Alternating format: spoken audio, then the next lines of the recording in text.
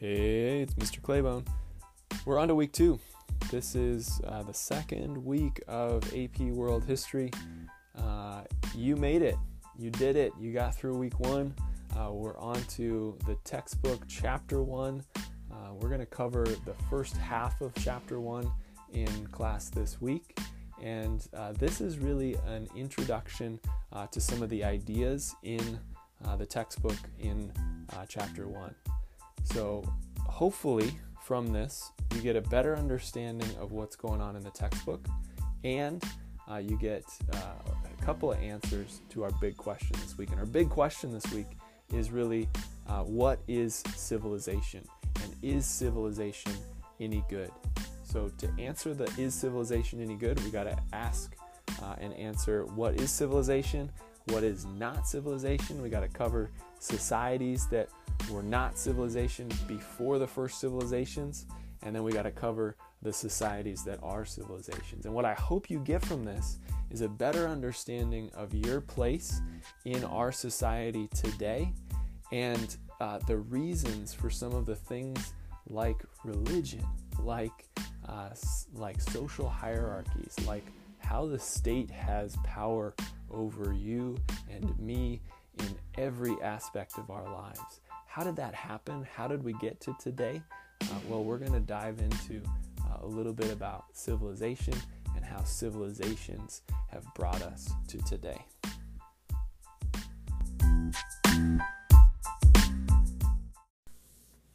All right, I was outside this morning and I was trying to get my mind around how to kind of introduce the topic of civilization to you students. And I was out there, this is Monday morning, I was out there and I was thinking about how we take for granted almost everything that civilization has brought us. So this week we're going to ask this question of, is civilization good? And that calls into question all of those things that we take for granted. Now, that's going to be kind of challenging. It's going to make us have to step back and go, okay, really, think about some of the abstract things in our lives and think about whether those are good or whether those have come with a cost.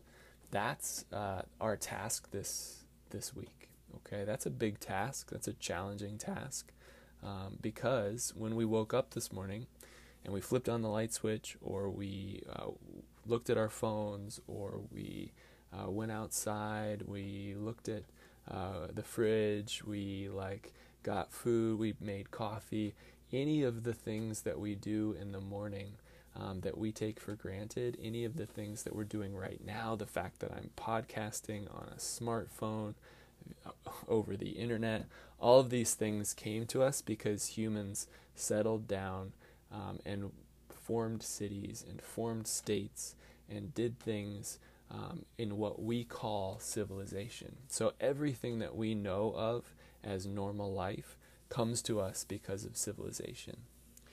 So if we're questioning, okay, is this good?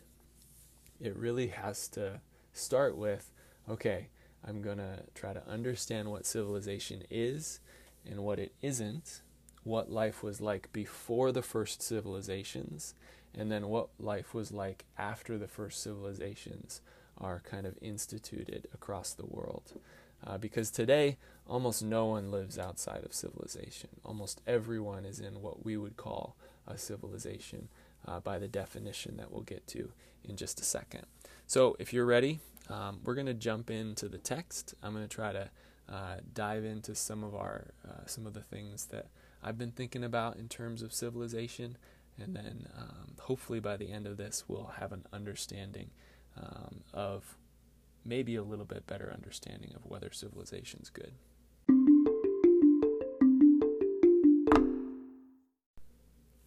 So I'm going to start this explanation after the introduction to part 1, which is on pages 2, 3, and then there's this timeline on 4 and 5, and then there's the themes on 6 or 5A and 5B. All of those things are really important, but I really want to start into civilization and patterns of world history before 1200, because that's really what we're covering this week. The earlier stuff kind of gives the context, gives explanation, but what we're covering this week is really that chapter 1. Okay. So the author here, he starts every chapter with what's called a vignette, and that's like a connection to today with this small story. And usually it's about a paragraph long. This one is only a paragraph long, and that's on page 7. And the author talks about Confucianism and the connection of Confucianism in China to today. So that's like a 2,500 year gap between when Confucius taught the first time and then to today. And he's saying that there's this connection in China between what happened 2,500 years ago and today. And that's really the legacy of civilization, the legacy of religion in civilization in China.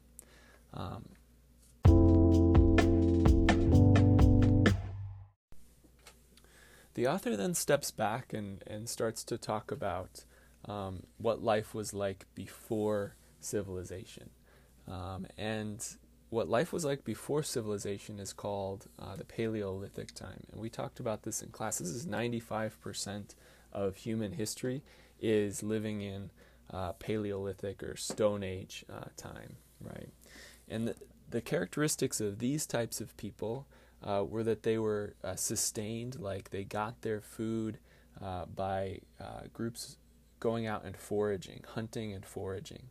Now, foraging only works if you have a consistent way of getting plants and animals, and usually you have to migrate around to find those plants and animals. So people moved around, these small groups of people moved around across the entire globe. They usually kept pretty small populations, so that's another characteristic that is shown in one of the graphs in the textbook. And these small societies were pretty small in their groups. There was about 25 to 50 people. They went around. Now, the social structures in these groups is interesting because it's probably the only time in our history as a human species where everybody was all of the same class. It's an egalitarian society, meaning that nobody is wealthy and nobody is poor. Everybody's kind of the same. Now, you don't live very long. It's about 35 years was the average lifespan. So I'm 33 now, so I would be an old man.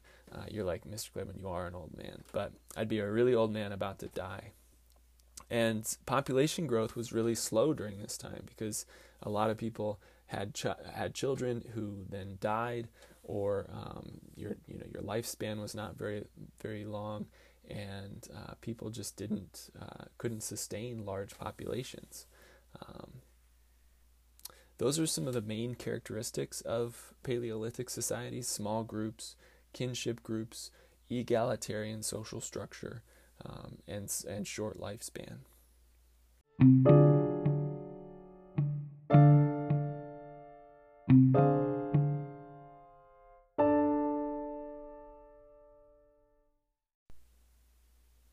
Now, what's the major turning point here between the Paleolithic and civilizations is the advent of agriculture. So agriculture is adopted. Agriculture is when people stay in one place and farm a specific plot of land. And that's pretty fundamental change in human history. That means that people stop moving around to find food, that they're deliberately cultivating plants, and that they're deliberately domesticating animals to then be consistent sources of food. This is a totally new way of life, and the results of this are pretty incredible. There's all sorts of new possibilities that open as a result of the advent of agriculture becoming widespread throughout the world. Now, with all changes, this change happens very slowly, and it happens across the whole world in different times. It isn't one place that just all of a sudden has agriculture, and then it just like happens everywhere. That isn't the way most changes happen. Now, even though most societies uh, adopt agriculture, there's still these people called pastoralists. Pastoralism remains. Now, there's always this conflict between the agriculturalists and the pastoralists. The pastoralists are like, we don't want your stinking cities. We don't want to live in civilization. We want to live more like our nomadic ancestors, more like the people that came before. We want freedom. We want to be able to roam, but we still want to have animals and be sustained by a little bit more consistent sources of food. So that tension between agriculturalists and pastoralists continue throughout much of world history, and even continues today in some cases.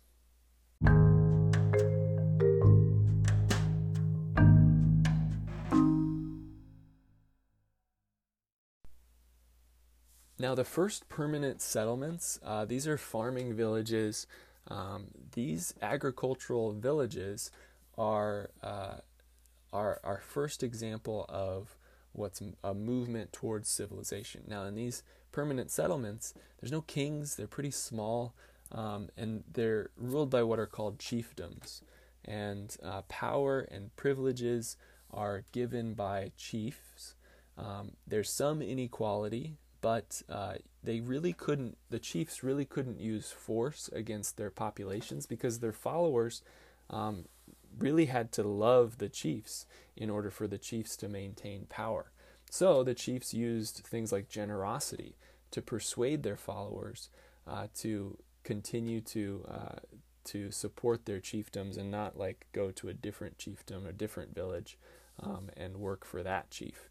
So this was the first step towards civilization. You'll notice that this type of government where a chief has to maintain the favor of the people underneath them is going to be a little bit different than the civilizations and the states that come out of the civilizations that I'm going to explain in just a second.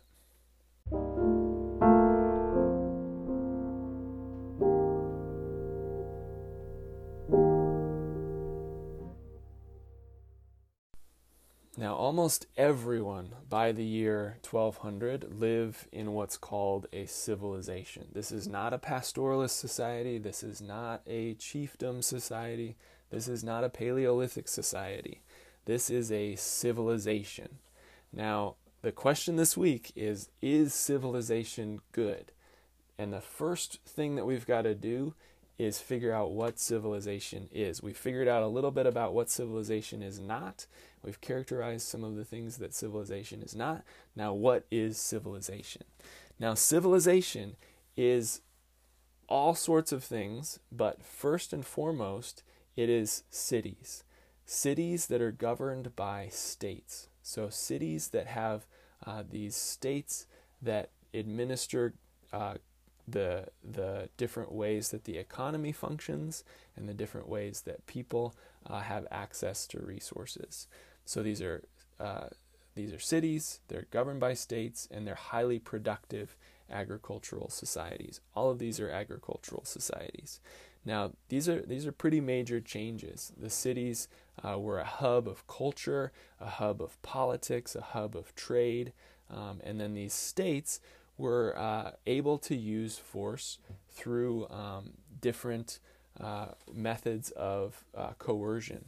So the states were so powerful that they compelled obedience from their followers just because the followers were so afraid of the violence that the state could administer on the people, which is very different than a chiefdom. Remember, a chief had to get the favor of the people. The state doesn't need the favor of the people. In fact, the state needs the fear of the people. Now, if we think about that in our connection to today, the state and even the city government today functions in some ways like this civilization, even more than a chiefdom. Sometimes it functions like a chiefdom, but I would say that the recent protests downtown Chicago show that Mayor Lightfoot is trying to use force to compel obedience from the people, which is definitely more like this civilization.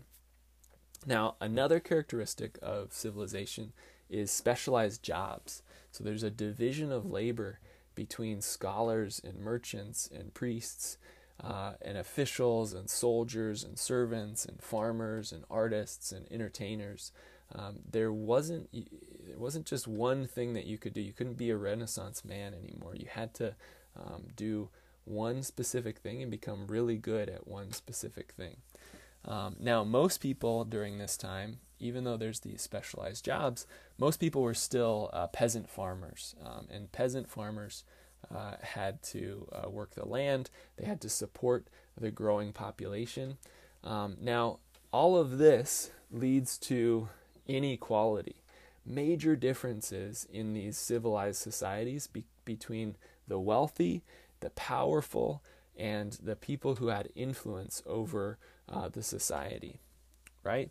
And within this inequality, this structure, this hierarchy of inequality, there is what's formed, the patriarchy is what's formed out of this inequality. And the patriarchy is a society where men are above women, male superiority, male dominance. And this forms really with the advent of civilization. Civilizations are when we form an idea that men are superior to women. It also brings with it a lot of really good things. So innovation, expression, cultural innovations. However, there's always the flip side of the effect on the environment. And humans, the better we get at our innovations, usually the greater our impact is on the environment. So some of the environmental impacts of civilizations were like irrigation, deforestation, soil erosion, terraced farming that changed the landscape, and draining the swamps as that happened in the Aztec culture in the Americas. Those are some of the things that characterize civilization: cities, states, specialized jobs, inequality, patriarchy, and innovation, expression, culture, and then our effect on the environment.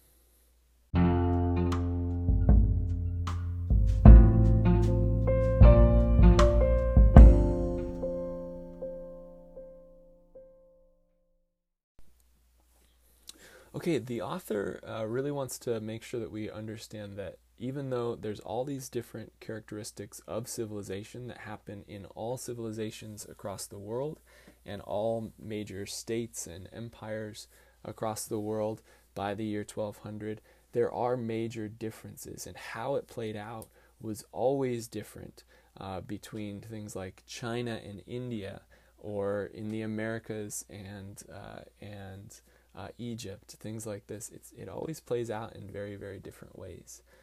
So the author does want to make sure that we know that not all civilizations are the same, and they're very different. Now, one major way that they're different is how the cultural traditions form in those different civilizations. And cultural traditions are really a fancier way of saying religion. Okay, and the question that we're asking next week is all about religion. It's finishing this chapter by asking the question, is religion good? Now, religion is all about ordering society, and that's all you really need to know about religion for this week. Religion offers moral guidance for a good life, and then moral guidance for a good society.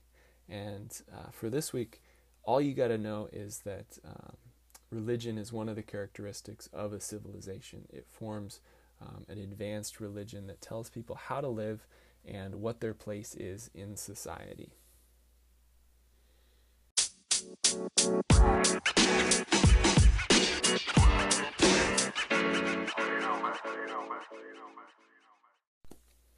Okay, finally, I wanted to cover kind of a recap of everything that I talked about in this episode. So we started by questioning, okay, the question this week is civilization good? And then we had to ask, okay, what wasn't civilization? So what was life like before civilization? And we covered some of the things that Paleolithic societies were all about. Small groups of people, they moved around all the time. And then and egalitarian society, so like no social classes. And then we covered like chiefdoms, and the chiefdoms were the first agricultural societies. In those societies, the chief had to gain favor from his subjects, the people who worked in his villages. And then we had these civilizations, and we covered the various things that characterize civilizations: the cities, states, specialized jobs, inequality, patriarchy, the effect on the environment, some cultural and technological innovations, and cultural expressions.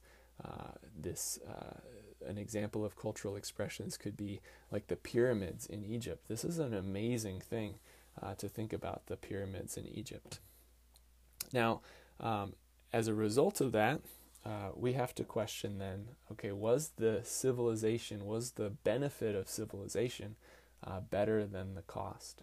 So we have to think about the positives and the negatives of civilization, and the positives and the negatives of life without these things of civilization, or life before civilization. That's our job this week. I'm grateful that you guys are here doing this with me, and I can't wait to hear and see some of your responses to that question.